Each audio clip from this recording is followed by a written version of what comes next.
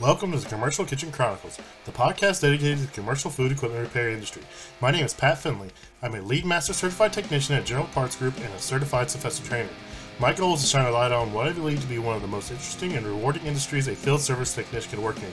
I love the work I do, and I'm glad you're here listening to this podcast. In this episode, me and Dusty talk about goals for 2023.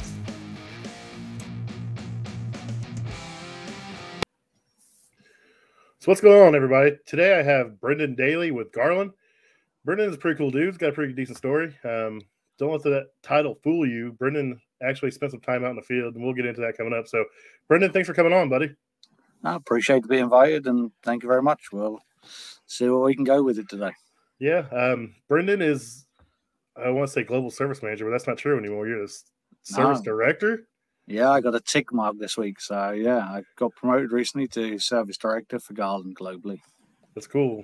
So, Brendan, as you can tell, is not from the United States. I won't hold that against him. But you want to give us a little background on how you got into the industry before you get started?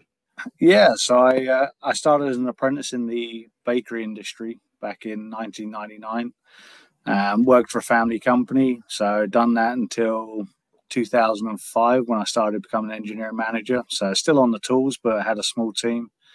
Then 2008 took over the company. Started working and launched the MWE3.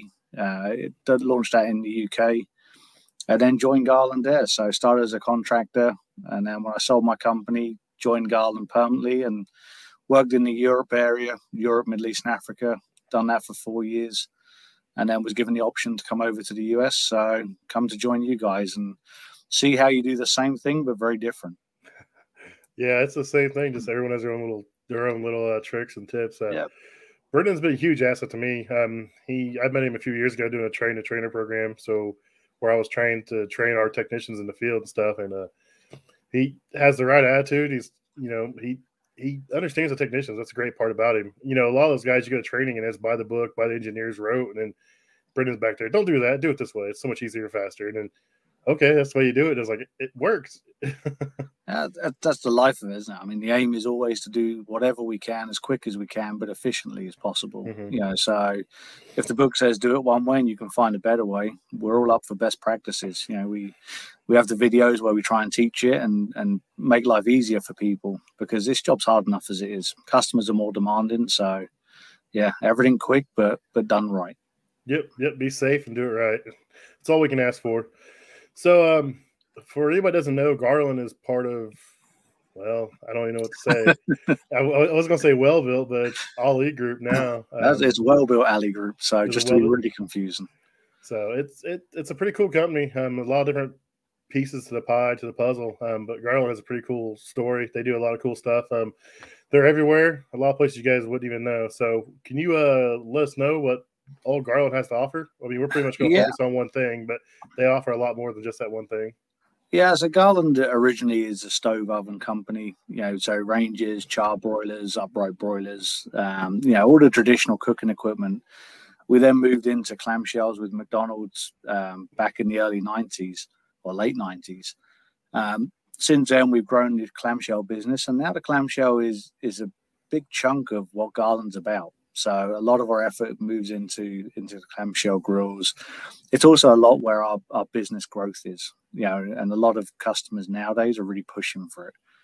So yeah, I'm a clamshell specialist, less so on the general market gear, because in Europe we really don't have many Garland pieces. We have the restaurant range, and that's really about it. So my world was blown when I joined Garland in the US and realized how many other things were there. Yeah, that's cool. I see, I go to a lot of schools. I see a lot of Garland ovens and stuff there, but most of my stuff is always back on the clam grills. So clam grills have been around since the early 90s? Yeah, we started with the MWE 95. So I think in the US it was out middle of the 1990s, a bit later than that in Europe. And then it's just been built up with McDonald's, then Chick-fil-A, General Market, and more recently Wendy's, and there's a new launch coming up with Chili's and Whataburger. So really exciting times for us. Yeah, I started cutting my teeth years ago. Probably shouldn't have been doing it like a lot of other guys working on Garland's and McDonald's, and hey, go out and certify this grill, and it just absolutely hated life. The old MWE, pull the back off, you're like, where's everything at? It's all just buried in the grease, and I mean, it's part of it, but it was cool. It was definitely different. It was fun. The different variations they've had. So was this what, probably Gen 4 or Gen 3 or what? This one would be officially, I guess, Gen 4. But there's so many reiterations of, we have the standard compression grill.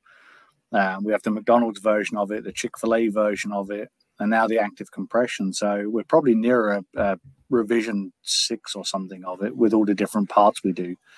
But everything below the elements is the same. And then depending on the customer, you get a different grill surface, or you get Barmer sensors and auto recognition for McDonald's. You get, the griddle bars for Chick-fil-A, or for the active compression for Wendy's. And a lot of the new customers, it's just where it locks a plan and is much better for cooking raw products.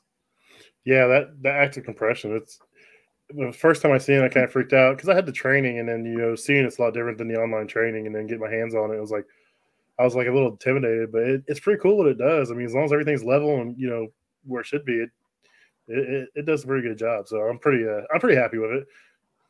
Yeah, it's not as complex as it looks. I mean, like you, Pat, when I first saw it, and more, I'm in the office these days, less on the road. So, I went out to a site. Well, I still go out on the sites occasionally. I was at one earlier this week, and the first bit you take the cover off, you think it's like what I know, but it isn't the same, and you get that little bit of fear. And then once you learn what the lights do and the new systems, things become a lot easier. But it's getting over that first fear and looking for the information and asking the right questions. Yeah, I always tell everybody, I say this all the time. I'm like, people are like, how do you know all this stuff? I'm like, oh, I don't. I just know where to find the information. So if you can find the information, you're golden. So yeah, and don't try and be an expert at everything. no. None of us can be. I specialize in grills, but if I had to do the many different brands you guys do, it becomes a lot harder. I mean, when I was a tech, my speciality was really fryers, grills, whether that was Taylor or Frymaster or Henny Penny or Garland. All of them is what I would work on. And then I found one that I preferred and suited my logic. And then you specialize in that. So for me, that was Garland, and that's where I am now. Yeah, well, in our area, you can't work on Taylor unless you're Taylor. So I've only done the Garland stuff. I've seen some Taylor grills get taken out. I pushed them out the back door and kicked them over by a few dumpsters in my days. But throwing them down the stairs. But yeah, so I've only done your guys' grill, and I mean, I like working on them. It's a challenge at first, but I started off the MWEs, trying to gap that thing, and you could be in a world of hurt in a matter of seconds. To these new ones, it's pretty much like I can gap a grill in like 30 seconds, and I'm cooking chicken or burgers, and it's great. I'm like, this is amazing. Yeah, I think people still overcomplicate the gapping. We've done a lot with the new tool, a lot of the processes, and even the last generation. Once you understand it, you can gap it really quickly. But people get freaked out by it. They over concentrate, they over focus, and then they get lost. So, we done that new video. I think you saw it on the YouTube channel, just on gapping, trying to simplify it. It really is pretty quick, and if you stick to the same recipe, you should be there every time. Oh yeah, I mean they're all the newer, the Pearl or whatever I think is what you guys call it, or the newest release. They're all so much easier. It's just the McDonald's, you have your little fine tune adjustments you can make, and then it's just Chick-fil-A, you check it in 3 spots, and I mean I haven't had any problem with them. The only problem I had was when I thought that setting for the little ball gauge was different, and I set it, and I tried cooking, and I was like, holy cow, what did I do? And that's why I think I messaged you, and you're like, no, it's not 250, it's 400. And I was like, oh, no wonder I messed up. You'd be surprised how many do it. It's so simple, but again, if you're not working on it every day, it's those little things that trick people up. And more often than not, we find techs get tripped up by the obvious because they panic and then they don't sit back and watch it. Yeah, it doesn't take much. I mean, you think you got it, you go through it, and all of a sudden you turn it on, you cook, and it's like, oh man, what do I do? And then you really freak out. Like I did everything the way I was supposed to, and then, like you said, 400 versus 250 is a big difference in that world. Yeah, and I say, in the old days, you go outside and have a cigarette, but in the modern age, we don't have cigarettes. You can have a vape instead. Dude, when I first started, I smoked, man. And every time I get freaked out or frustrated, I'd just go up to the truck and I'd sit there, or I'd stand up to the side, open the side door, and smoke like 2 cigarettes and just like calm down. And now I'm just like, I just look at it. I'm like, okay, I'm gonna go to the restroom. We gotta get away. I mean, that's the problem. Guys will stand there and just stare at it and beat themselves up. I'm like, you're not doing yourself any good. Just go away. Go for a Yeah. walk, go outside, call somebody, just go breathe, listen to a song or something, get away and I think regroup. you got to be disciplined. Have you? You know, we used to say if you can't fix a grill, you can't identify the issue on a grill within 45 minutes, you're probably not going to get there. That's when you need to call for help. And I get it quite often. And one of my old apprentices, I was on site with him last year, and we had an issue that they had a new store, bad installation. Power was wired up wrong. We blew it up, and he started a stopwatch. You got 45 minutes. It's like, I don't need it. And I was lucky. It was an obvious one. So sometimes funny. what you say bites you in the backside. Yeah, I was taught the 45-minute rule, and I still teach the 45-minute rule. If you're not making progress, you're not gaining headway, you better start calling another tech. You better call tech support. You better do something. 45 minutes. If you're not gaining, you're spinning your wheels. It's time to move on. Yeah. Yeah. So, what does the clamshell do that a regular grill doesn't? A lot of people don't know what this is. I mean, there's a lot of guys that have never seen inside of McDonald's or a Wendy's or a Chick-fil-A. Yeah, so I think the best way to describe it is a clamshell grill is like the Ferrari of cooking burgers. You could have a standard, you could have a Buick or whatever, and you could do 0 to 100. It's going to take you 10 seconds. You get a clamshell, it's like going 0 to 60 in 3 seconds. So, the idea of the clamshell is by cooking top and bottom at the same time, you push the steam back in through the cooking, which actually generates much more heat and cooks it through much faster. So if you take a McDonald's burger, for instance, we're all used to it. If you were to cook a standard McDonald's burger on a flat grill, it's going to take you, 4 minutes. You cook that same burger on a clamshell, it's done in under a minute. Depending how you want to cook it. The other thing gives you consistency. Fast food restaurants are all about consistency. It's about performance. So it allows you in a 36-inch footprint to cook, 3-4 times the amount of burgers you would if you had a flat grill. It also ensures that the operators can cook it consistently. You're not sending over raw meat. You haven't got to worry about it being dry because the computer deals with it at the time it comes up, and therefore you get the standard system every single time.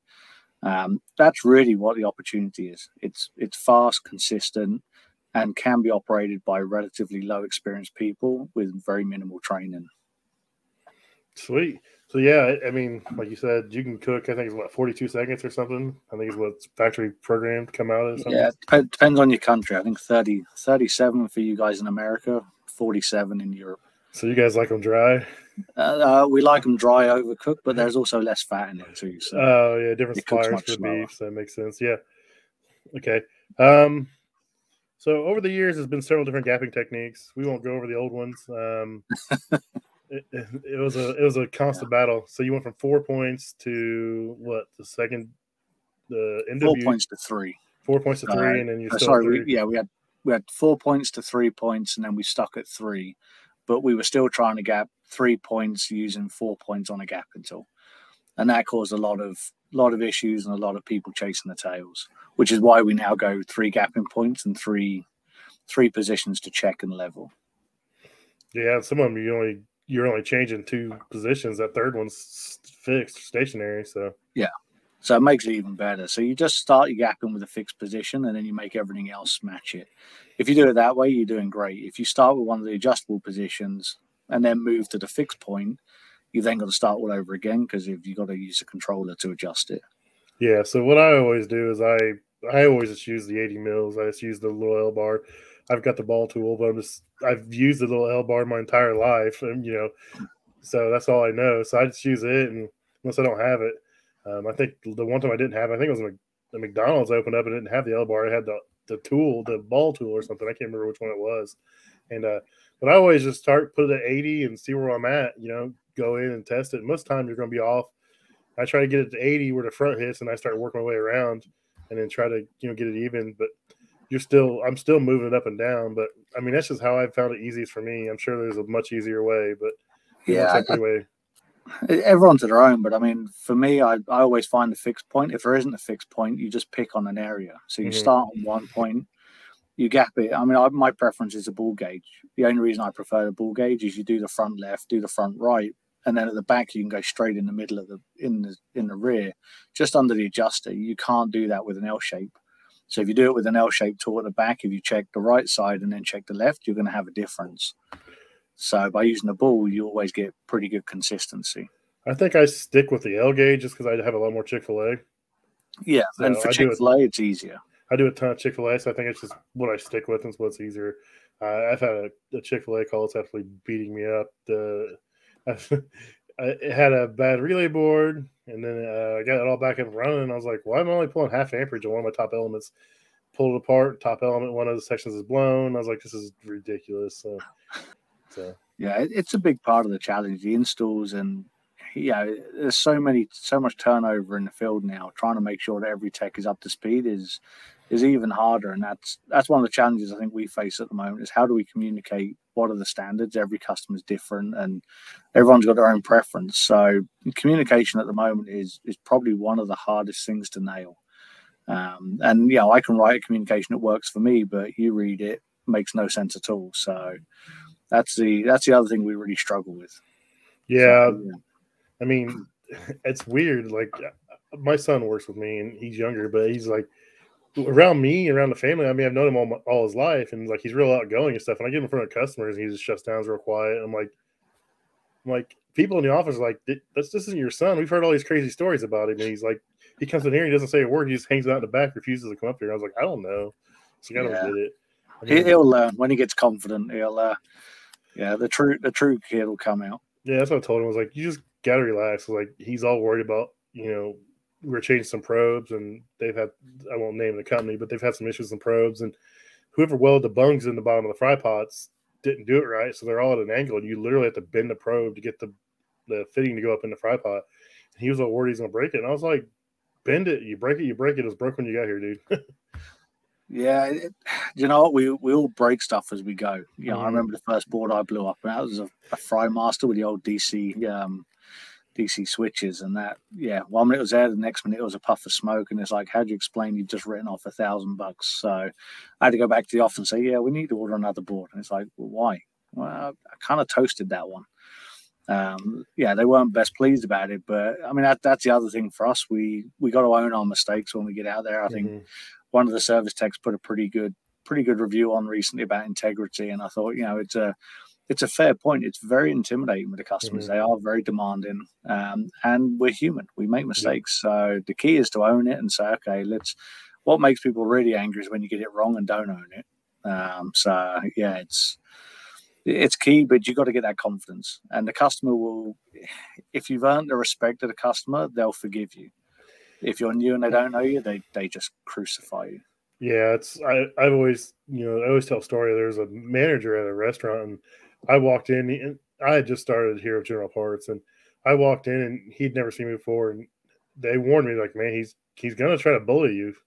And I walked in, and it was a 480 volt fryer, 120 volt controls, and I had a problem on the 480 volt side. It wouldn't heat, but the controls came on, so everybody's, well, it's just not heating, So I was trying to figure it out, and he's just back there just belittling me, berating me, do you know what you're doing, that kind of stuff. And I didn't say a word to him. I just kept trying, and eventually I had enough, and I just put my stuff in my bag, and I just walked to the door. And he hit me. He got to me before I got to the back door. Was apologizing, the nicest person in the world.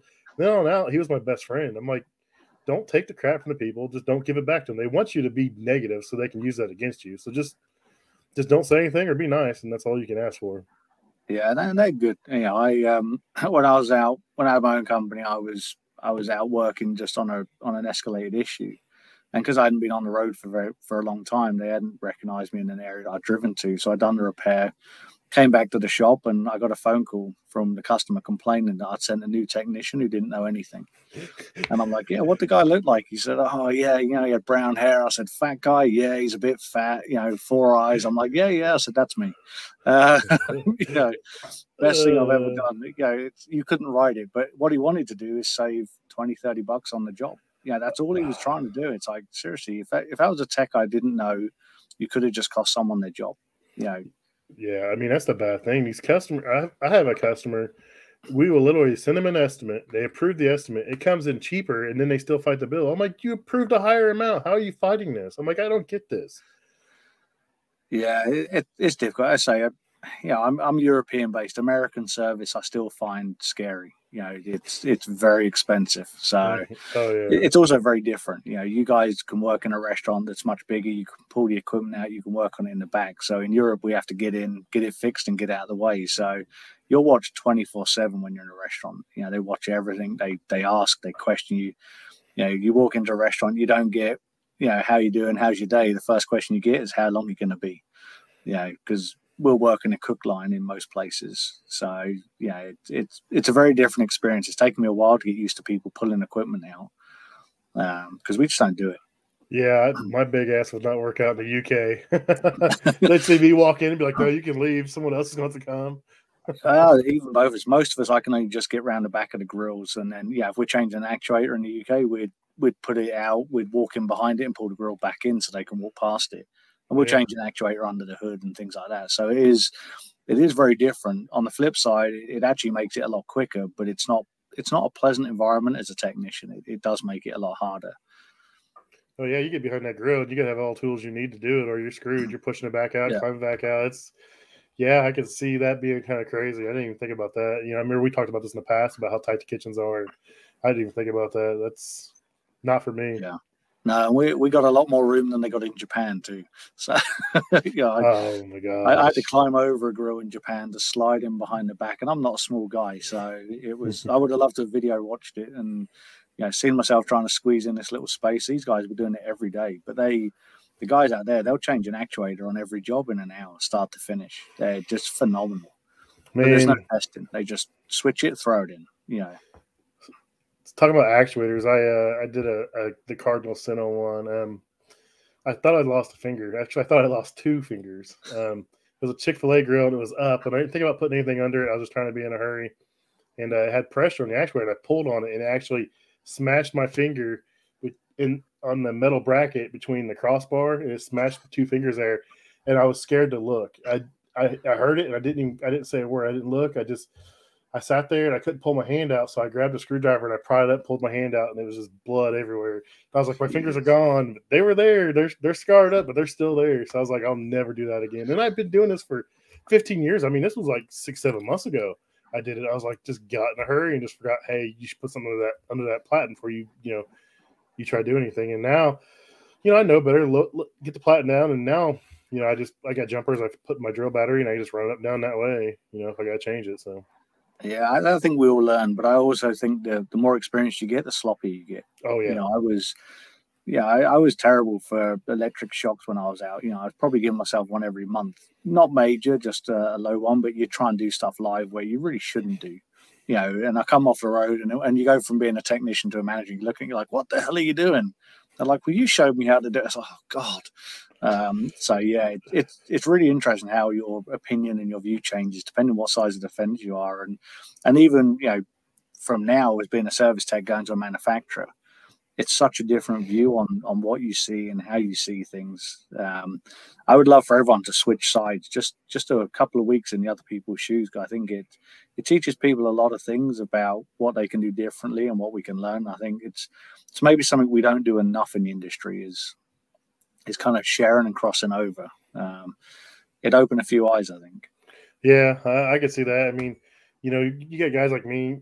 I answer the phone. I help a lot of guys out. My company and other companies about. I mean, I'll help anybody out. There's enough work out there for everybody. I mean, I'm not trying to keep secrets.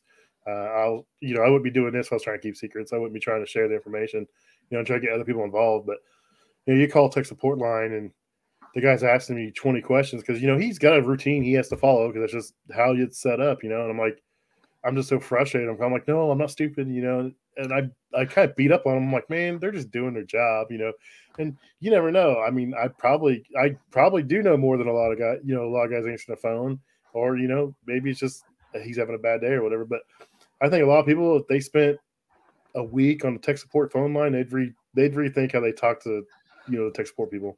Yeah, we do it with our guys. We hire a lot of ex-techs. They come in on the support line, and it's almost the first question we ask them. So, how was day one? And they give you that bewildered look, and it is tough, and it's tough being a tech ringing in because you're trying to describe something that you can see, touch, and feel, and the tech on the other line is trying to do it from memory. So, Yeah, I think there are always arguments where you gave me bad information. It's like, you gave me bad descriptions. It's like, come on, guys, work together. It is a challenge. It's the ones that I get frustrated with are I want a part. Well, have you looked in the manual? Well, yeah, but it's in my van. Well, you waited 20 minutes on hold. You could have got the manual and got the part number. Everything's online anymore, man. It's so easy. Just about everything's online to find. Yeah. But yeah, we'll learn. It's going to take time. I think the industry's changing very quickly, and technology is starting to really come in. So we'll all get that much better, and year on year we'll get better. And I think as long as we keep customer focused, I think then we'll keep it in the right place. So you mentioned technology. So the younger generation, I've got my son. He's 20. I've got another guy's 30 that's training under us right now, and I mean, my son, he's always been a hard worker. He's played sports. He's always spent time in the gym. So, he wants the hours. But then you got the other guys, 30, and he's like, I just want to do my 40 and go home. And like trying to find that balance with these guys it's getting harder. I guess people think I'm an idiot because I work the way I do. But I do a lot of dumb stuff on the side and have fun. So I got to pay for it somehow. But I don't have to do it. I just do it. But we had a guy that worked for us for about 9-10 months, and he did on call twice. And his second time on call, he came in, turned his 2 weeks notice, and said he didn't want to be on call. He wasn't going to work here anymore. I was like, holy cow! I was like, dude, you knew that going in. He's like, yeah, but I'd never been on call, and and he didn't even have bad weeks. I think the first week was like 52 or 53, and the second week was like 56. I'm like, dude, I've had like 87-hour weeks, man. I was like, you didn't get anything. Yeah, I think it's a lifestyle. Being a service tech's not easy. The truth is, as a service tech, you're only there when there's a problem. Someone's disappointed, someone's not happy. So you are getting beaten left, right, and center. But it is a long time. You can have plans, and you're just on your way home, and that last call comes in. Kiss goodbye to your plans. It never happens on the day that you don't have plans, but you can guarantee you organize something special. The wife's all excited, and then you don't turn up. So it is a real tough industry, but it can pay very well, and it can get you to a salary point way beyond what you would have expected. But if you don't want to do the hours, you'll earn an okay living. You'll plod along. I think probably our biggest challenge is, and maybe you see it now, is when you're a service tech, trying to elevate yourself above everyone else and get the opportunities. That's the real tough one. I was lucky. I was in a family company, so I had that career path. But there's a lot of really capable guys out there that just don't. Yeah, they're going to get stuck almost being a service tech because the opportunities aren't there. It's 200 good people for every one opportunity. And then you get comfortable with the wages. When you're a good service tech, you earn good money, and then you go into management and you take a pay cut. Everyone's like, "What the hell?" You sound like you're describing me. Every one of us. I was the same. I took a pay cut from being a service tech, and it really hurts. Like, do I really want to be a manager? And there's so many very capable people in the industry. There's not a lot of opportunities, and I think that hurts us as an industry. You've got to have a good can-do attitude. You've got to work really hard. And there are options and there are opportunities, but generally you have to make them yourself. And if you're not going to, and you're doing all this good stuff, and it's really promoting you and putting you into areas where it possibly wouldn't be otherwise, but it's real hard to break that next level. Oh yeah, I've been beating myself for the last 24 hours looking at like YouTube analytics and podcast analytics and stuff. I'm just like, I was ready to quit. I was ready to throw it all away. I was like, this is stupid. Why am I doing this? And then I was talking to my dispatcher. She's like, just stop doing it. I was like, I can't do that. I was like, that's not me. I don't quit. I was like, I'm gonna run it out for a while and see what happens. If I don't start getting traction, maybe it just goes back to once a month. Maybe it's not gonna be every week or every 2 weeks. So I don't know. I said, it's fun. I said, I've met a lot of people. I said, I keep meeting cool people, so I'm gonna keep it up. I said, but it's frustrating because I'm all over social media and Instagram. It's like you see these guys come out of nowhere that had no following. All of a sudden, they have these huge followings. I'm like, and they're putting out just junk content. I'm like, you're not helping anybody out. I'm like, how are you growing? I'm like, this doesn't make sense. And then all of a sudden, an attractive woman that's an electrician had like 200 followers. Next thing you know, every post, she's in a skin tight T-shirt and she's got some tool in her hand, but you don't see her doing any work. And all of a sudden, she's got like 15,000 followers and she's got deals with all these tool companies. I'm like, this is absolutely stupid. I was like, I hate this, but it's more than that. So that's why I'll keep doing it. As far as like creating your own, your own destiny. When I came to General Parts, I had left GCS. I wanted to do refrigeration. I bounced around from 3 other companies in 2 years. I had health problems. I was wrecking vans. I couldn't be insured, so I kept losing jobs. And I landed here, and Gary took a chance with me, and I just never looked back. I always volunteered to do the night jobs. I always volunteered to do the installs. I'd work the weekends. Someone got hurt or sick, they couldn't do their own call. I'd step up and do that. A lot of it was greed and necessity at first. I needed that money, that extra money, because I was struggling, for years. And then I just got to where I took on all those roles, and it's really paid off in the long run. I mean, I do a lot of cool stuff that a lot of people don't get to do, but it's fun. And I've had people tell me, you better get out of the field where you can still get on your knees, or when you can still bend over, or you don't hurt in the morning. I'm like, well, I'm fat, so that ship sailed a long time ago. So, I mean, who knows? One day it may happen, but I'm gonna ride it out as long as I can. I've thought about going in the training side of it, and that was a goal I talked about, 5 years ago. But in a 10-year span, which would be 5 years from now, that I want to be in like a technical trainer side for general parts, and I didn't want to come out of the field 100% because I feel if you come out of the field 100%, especially in my market, I would do so many different things, I'd lose relevancy. But in your market, you guys focus on one thing, so you can, it's not. I don't think it'd be as near as a challenge for you guys. But I wanted to be a technical trainer, traveling around training, and then come back and work a couple weeks, or work 3 weeks, or work a month, or whatever, then go train. But I don't know what's going to happen with that. With this, everything's gone on in the last 3 or 4 years here with us, so we'll see. I mean, but like you said, you're in charge of your own destiny. If you want to go places, you're just going to work for it and show them you can do it. And it takes a long, hard amount of work to get there. I mean, also, when you're a technician, it's really hard to stop being a technician. Oh, yeah. Yeah, I still go out now, and I love going out and getting that instant gratification that you get when you fix something. No one has to come and pat you on the back and say, you've done a great job, because you've done a great job. You don't get that in office work. You don't get that in training. Mm-hmm. I mean, I like training, but I find it bores me quite quickly. So I can do a class a month, and I'm happy with that. Yeah. But if I got to do it every week, it would just destroy me. Yeah. I just pick on people in a class instead, as I've done to you or anyone else that does it. It's how I enjoy it.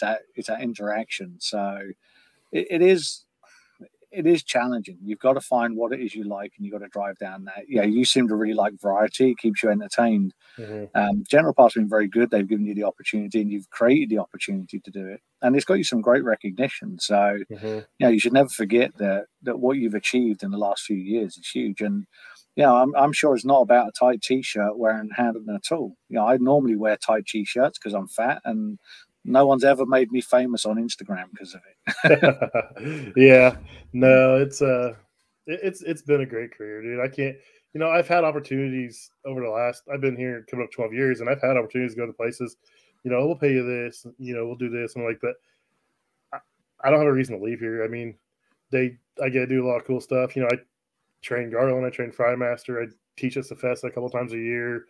They support this podcast. They support me and all kinds of different stuff. And I wouldn't get that anywhere else, I don't think. I mean, maybe I could, but I'm not willing to give up what I have here to find out. I mean, they all treat me good. I've met a lot of cool people. I mean, I've been to NRA. I met all the people at Partstown, toured the facility. I'm going to NAFM, which I'm doing that on my own, but I'm going down there. I'm going to meet up with all the GP people down there, Partstown people down there, and I'll get to hang out with them, and I'll get to see some manufacturers. And are you going? You probably won't go. No, I'm not important enough. You're not a sales guy. And I'm not. I'm going on my own. I tried getting them to send me down there. They're like, no, we don't see it. We don't know about this right now. And I was like, well, I'll just take vacation and go on my own. So. Yeah, I got to start getting out there. One of the big changes with the Ali Group purchase is the brands are taking more control again. That's what I heard. So there's a lot of things. We've been pretty hidden for the last few years, and I know, I've been in the US since 2018, and very few people know me. Partly I haven't put myself out there, but we also haven't needed to. So it's a bit of a cultural thing. I've got to get out there, meet a few more people. It's not that I don't like meeting people. It's just that it wasn't the focus. So I think relationships go a long way, especially in this industry. I will be in a few, but until then, I'm just going to follow you around like a little lapdog, waiting to see what offerings of meetings you'll send me at. So I get to hang with the cool kids. Yeah, it's definitely a wild ride. I mean, I heard that about Ali Group letting everybody kind of be more independent, I guess, not so much under the thumb, I guess. Is that, I don't know if that's really what's going on. I Yeah, mean, it's not so much under the thumb. It's taking everything from a centralized brand, and then putting it back to the brand specific. So, where Well Built would control a lot of what we've done and give us our direction, now the brand is in control. So it's a real big cultural change. The last 6 months have been a bit of a whirlwind. They're starting to settle down now, and we're starting to gain control of what it is we can do, what we can't do. But it's really exciting for us. I think everyone in the brand, there's some definite fear for people. When you make changes, it really impacts people's jobs and things like that. So there's definitely some people that's been very scary from, but I think most people have done pretty well and they've settled into a new location. So I think overall it's been good. Taking the odd individual personal experience away from the people that have been unfortunate and maybe lost their positions. But I think those that have kept the positions, I think all of us are saying, this is a positive move. So is that going to lend to like more like development or more research or more? I'm not sure it's going to say more. I think what it allows us to do is decide where we're going to focus. Okay. Well Built was very much about innovation. I think under the Alley Group, it's more about you've got to have innovation, but you've got to make sure you're doing it right. It's not about being first at the table. It's about making sure that you're right at the table and what you've delivered is what needs to be there and it's built right. So, I think for us as Garland, the future is very bright. We've got new leadership, really positive changes. There's a lot of people that have been in the company for a long time, a lot of passion that I think sometimes you lose a bit when you're not in charge of your own destiny. So there's some great energy around the building. It's a lovely place to work. It's a lot of hard work. I'm still in the office. It's 7:00. I got in this morning at 6:00. So it's long days, but we're making a change. And like everything, if you're making a change and you can see the positivity of it, it's worth the effort. Yeah, that's for sure. I think our big stuff's coming up this year. I think they're making a push, change everything over to try to make everything within the PT and limited service group, one big, make everything the same. It's, I've worked for General Parts for 11 years and, we were General Parts, but yet there was 29 branches and it was everything operated 29 different ways. So say if I went to Seattle and trained, the guys were like, hey, how do you guys get paid for this? I'm like, oh shit. I got to play dumb. I'm like, I don't know, because everything was different. You'd say one thing and, well, also I got a manager call my manager. Why is he saying this? I was like, I just quit. When they answer questions like that, they ask me questions. I just, no, I don't know. Oh, you go talk to your manager, just play dumb. But I think moving forward, they're going to start streamlining everything, make sure, all the service companies are doing everything the same. So we'll see where it goes. I mean, they've taken care of me. There's people that have quit, left organizations because, they got bought out by PD Holdings. And I mean, until it truly affects me, I'm going to ride it out. I mean, they've treated me with respect and love and, given me a lot of opportunities. So I'm not going to beat that up. So, I mean, yeah, I think it's more about the relationship you have with your line managers, your dispatcher. Doesn't matter if you're in a good, bad, or indifferent company. If you have a bad relationship there, you're going to hate it, even if it's a great company. If you have a good relationship, even if it's a company that's not where you want it to be, those relationships make your day worthwhile. So, bit of advice for anyone is make those relationships work. A bad company can be a great company and vice versa. A good boss goes a long way. And I'm not going to interview any of my team on it because they might tell me that I'm not a good boss. But I'm going to think I am. So let's get back to grills for a little bit. I got a couple more questions. So Chick-fil-A, there's 2 generations. I haven't seen a first generation anymore, so I'm pretty sure those are all pretty much gone. Yeah. I'm so glad that the second generation's around because it's so much easier to work on. It's probably far cheaper for the customer to service too. I mean, before you had the embedded thermocouples. If you lost a thermocouple, you're changing the whole heater plate. I mean, it was kind of crazy. But the new ones are, I think, far better to work on, and I enjoy them a lot better. So, I mean, I haven't seen a Gen 1 in forever. I've thrown quite a few in a scrap pile, I'll tell you that. But yeah, they got made obsolete a couple of years ago, so you can't get the parts for them. We've seen a couple turn up on eBay. You got to love eBay. You can buy anything. But if you buy it there, you're not going to be able to service it. So it is a proprietary to Chick-fil-A. It is just for them. So we shouldn't see any around. I know there's a couple of stores that are holding on to them, and why they work, they're kind of nursing them along. But yeah, they're long gone. We introduced a second generation. I think we're starting to see the next round of replacements for those early second generations, but nothing in the pipeline yet to replace them. So did Chick-fil-A order them obsolete then? It wasn't your guys' decision. Chick-fil-A just said do away with them? Yeah, it was their choice. They work with us. Yeah, they're a great partner. They work really hard with us to develop the technology, to push us and get the best for them. So they realized the second generation was a significant improvement, and all credit to them. They obsoleted the first generation and put a big rollout out because they understood the long-term benefits. Sweet. So my biggest complaint right now, I'm going to go ahead and say it. There's a lot of guys that said it. I think someone said something about a boil out feature, which really wouldn't matter. So new grills, GFCI breakers, and moisture issues. Not cleaning issues, but say you go out, do a new startup and you're tripping a GFCI. What should the technician do to help speed up that dry out process, that kind of stuff? What do you guys recommend? So a couple of things on it. We've done a lot of development work on the elements. We now have a silicon infused element. What we realized is the moisture was being held in the insulation. When you heat it up, it'd go into a gas form. When it cooled back down, it was going to the end of the elements and filling those up. So it's only 3-4 milliliters of water, but that would trip the GFI. So we now started sealing the top of those element posts. So all clamshells as you move forward should be sealed. So we shouldn't need to do a boil out. The boil out was necessary to stop the trip out the following day. So easiest way to do a boil out: remove the access lid, turn it on while you're doing the commissioning. It'll heat up. Once it's up to temperature, give it another 20 minutes, and then just screw the access lid back down. That's a successful boil out. You got rid of the moisture. One of the things we've highlighted, and we're still doing a lot of work around it. Anyone who's done the active compression will understand we're facing some tripping issues with sensitive GFIs and some water ingress issues. There's little O-rings on those screws that hold down the access lid. What we've realized is when you take them off and then put them back on, if you over torque it, you're tearing those O-rings. Yeah. So we're just in the process, and hopefully in the next week or two, we'll launch a new kit.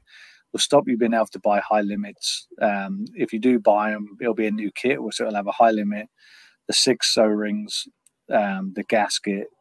So you'll have everything you need to make sure that stays watertight. I think if I look at the part usage, we never change those O-rings. Yeah. So if a customer does get a little excited, then we ruin them. And because the first thing we do is we tell you to do a boil out. Well, if you do a boil out, the first thing you do is potentially damage those O-rings. So we're kind of fixing one issue and creating a second issue. Yeah, I've got a grill right now that I have to. I've got high limit kit.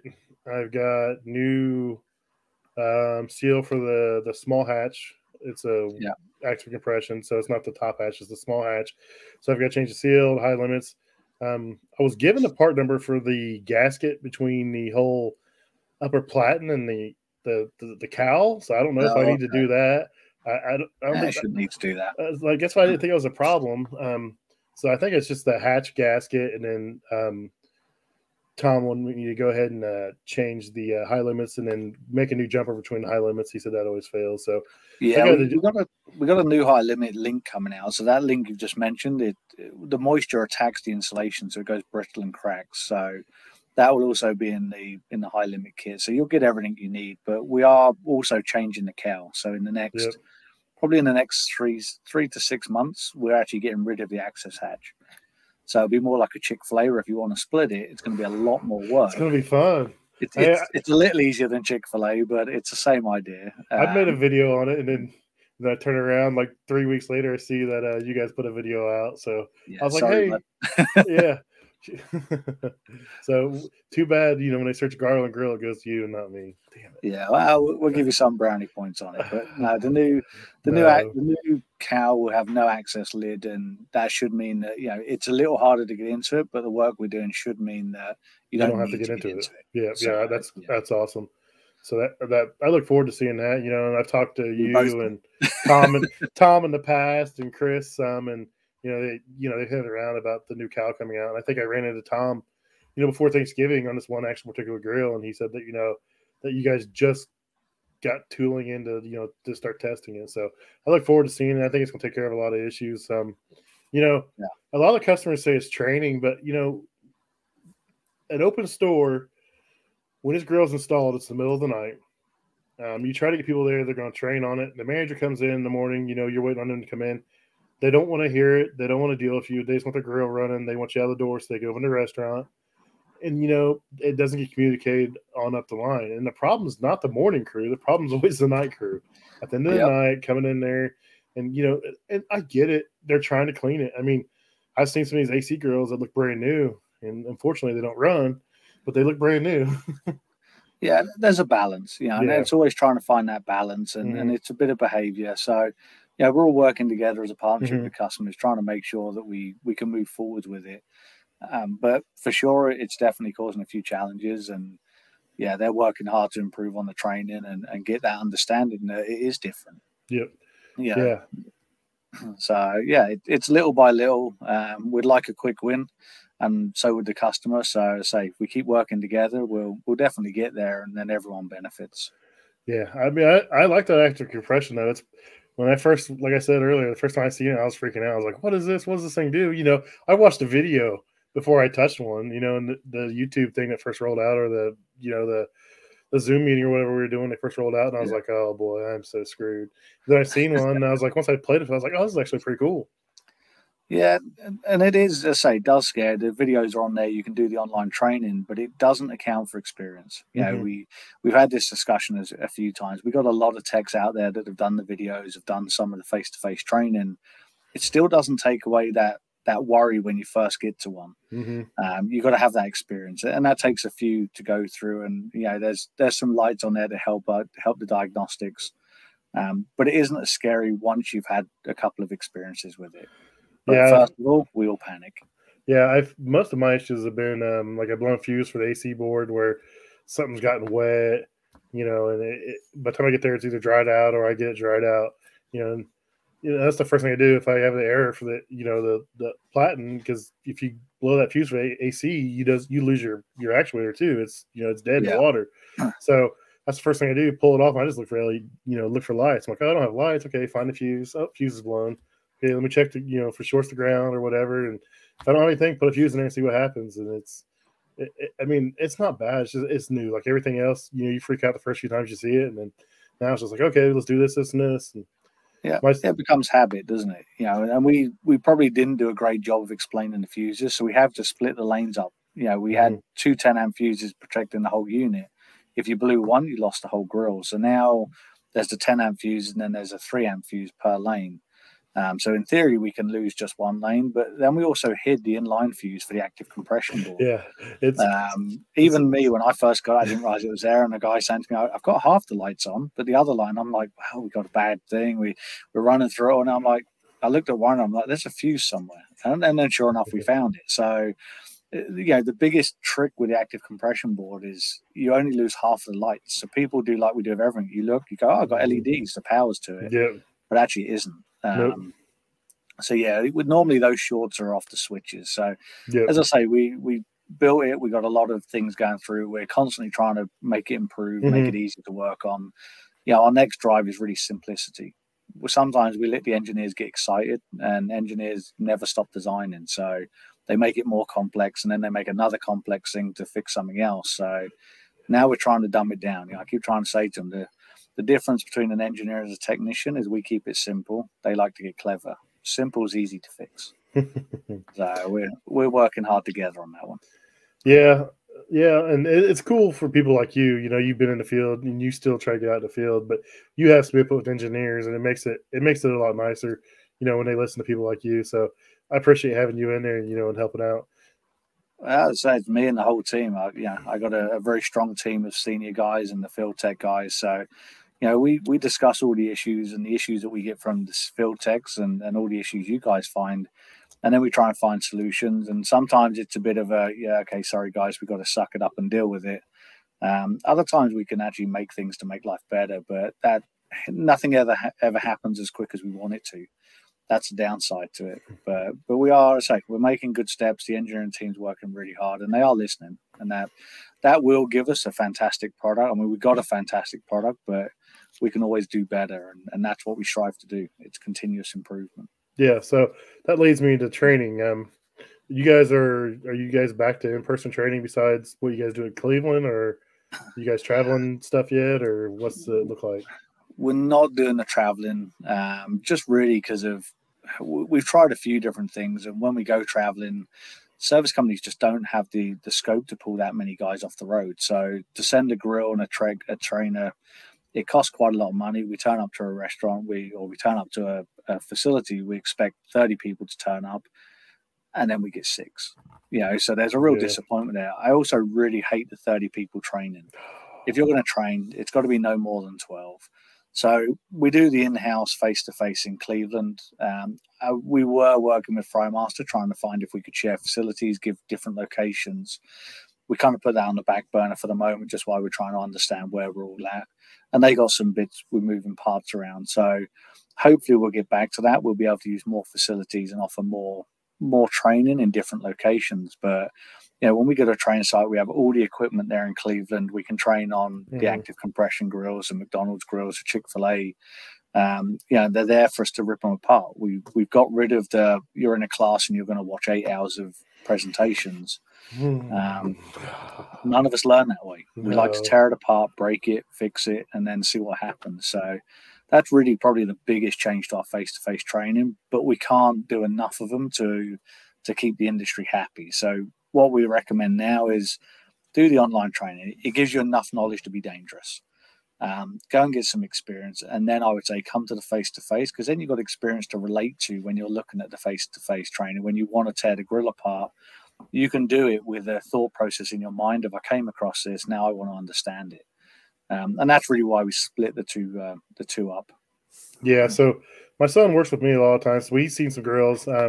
He's doing some online stuff right now for you guys, so he's probably got a head start on most guys. They're probably doing the online stuff, but so he's learning.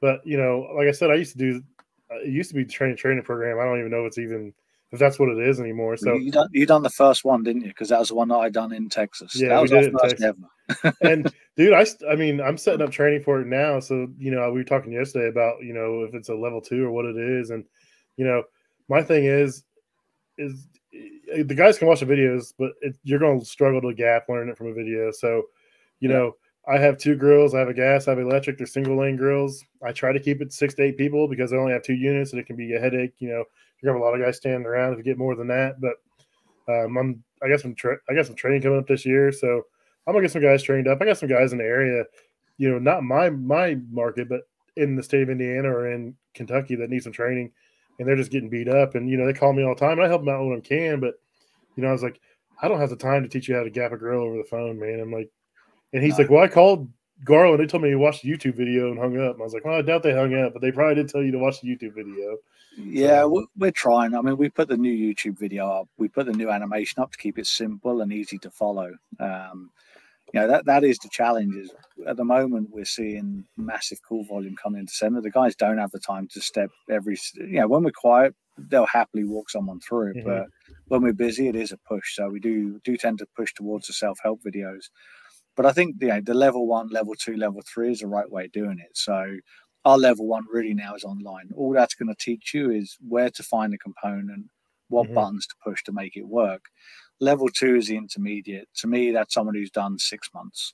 Okay. Yeah, they've worked on them a bit. They've got a base knowledge, and then you can teach them about the fault finding, the best practices. And then what we do in Cleveland is really the level 3. So that's guys that have a couple of years experience, and then it's a hour and a half run through the presentations, the updates, and then just tear the thing apart and do what you want to do. If you've got a certain thing that you didn't understand, replicate it. You haven't got a customer pushing you to get ready. So it's really an open opportunity for people to explore. And there's 6 to 12 people there. You can feed off each other. And I think there's a lot of value in that. Yeah, I had a great time. I think I was the first class when Cleveland opened back up, with active compression.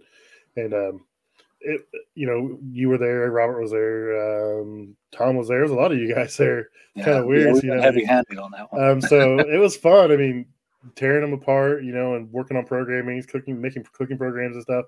And that's the same thing I try to do with the stuff I teach. Is there's not really a book on what I teach, but okay, this is how you do this. Let's get in here and tear it apart. This is how you split this. I mean, I just tell them the only thing when we leave, it has to work because next class. So yeah, and I used to pride myself in no course was ever the same. because you get a different group of guys in with different experience levels. You have to tailor your training to that level. And some people would say that's wrong, but for me, I found that gave me the better feeling that the guys had picked up what we'd done and what we'd gone through. But you do have to gauge the people you're training, tweak it, change it. It's really easy to lose interest for people when they're in a training session and they don't follow it. I think that's all I have. What do you want to cover, or are you good? I'm good. As I say, it's been great to catch up with you, Pat. I know we catch up pretty regularly, so nice to do it. And hopefully the people listening have found some value in it rather than just two guys talking. No, I'm sure they pick up some stuff. And I mean, like I said, I always tell everybody, reach out to me. I'll help you out. If I can't help you out, I can tell you who to go to, as far as, figuring stuff out. I don't want guys to ever feel scared or, calling somebody for help. I mean, a lot of guys are nervous and they're scared to call tech support. Don't be that way. Call them, but make sure you have your ducks in a row. Make sure you've checked your voltages and amp draws and that kind of stuff before you call. I mean, you call tech support on the way to the job, and that's a quick way to get hung up on in my book. Yeah, I got to be honest, is the ringing me up, I'm on my way, is not one that gets a great reaction from me. Oh, my gosh. Go on there, have a look at it, give me a call. 45-minute rule is always the best one. If you call him beforehand, all we're doing is guessing with you. That's the reality. And normally we'll give you bad advice, steer you in the wrong direction, and then you waste 45 minutes where you really shouldn't be. Anytime someone calls me tech support and they answer okay, I'm like, you're lying. Okay is not the answer. I need a number. I need, pressures. I need, okay is not the answer. Yeah. So yeah, you learn for experience on that one, don't you? Oh yeah. Oh, gas pressure's okay. Sure it is. What's okay? What's okay? No. It doesn't work that way. So, all right. Well, it's been an hour, man. I appreciate you coming on and talking with me and just going over some stuff. If anyone needs anything, make sure you reach out to me and I'll see what I can do for you guys. So have a good night. Yeah. Thanks, everyone. Bye.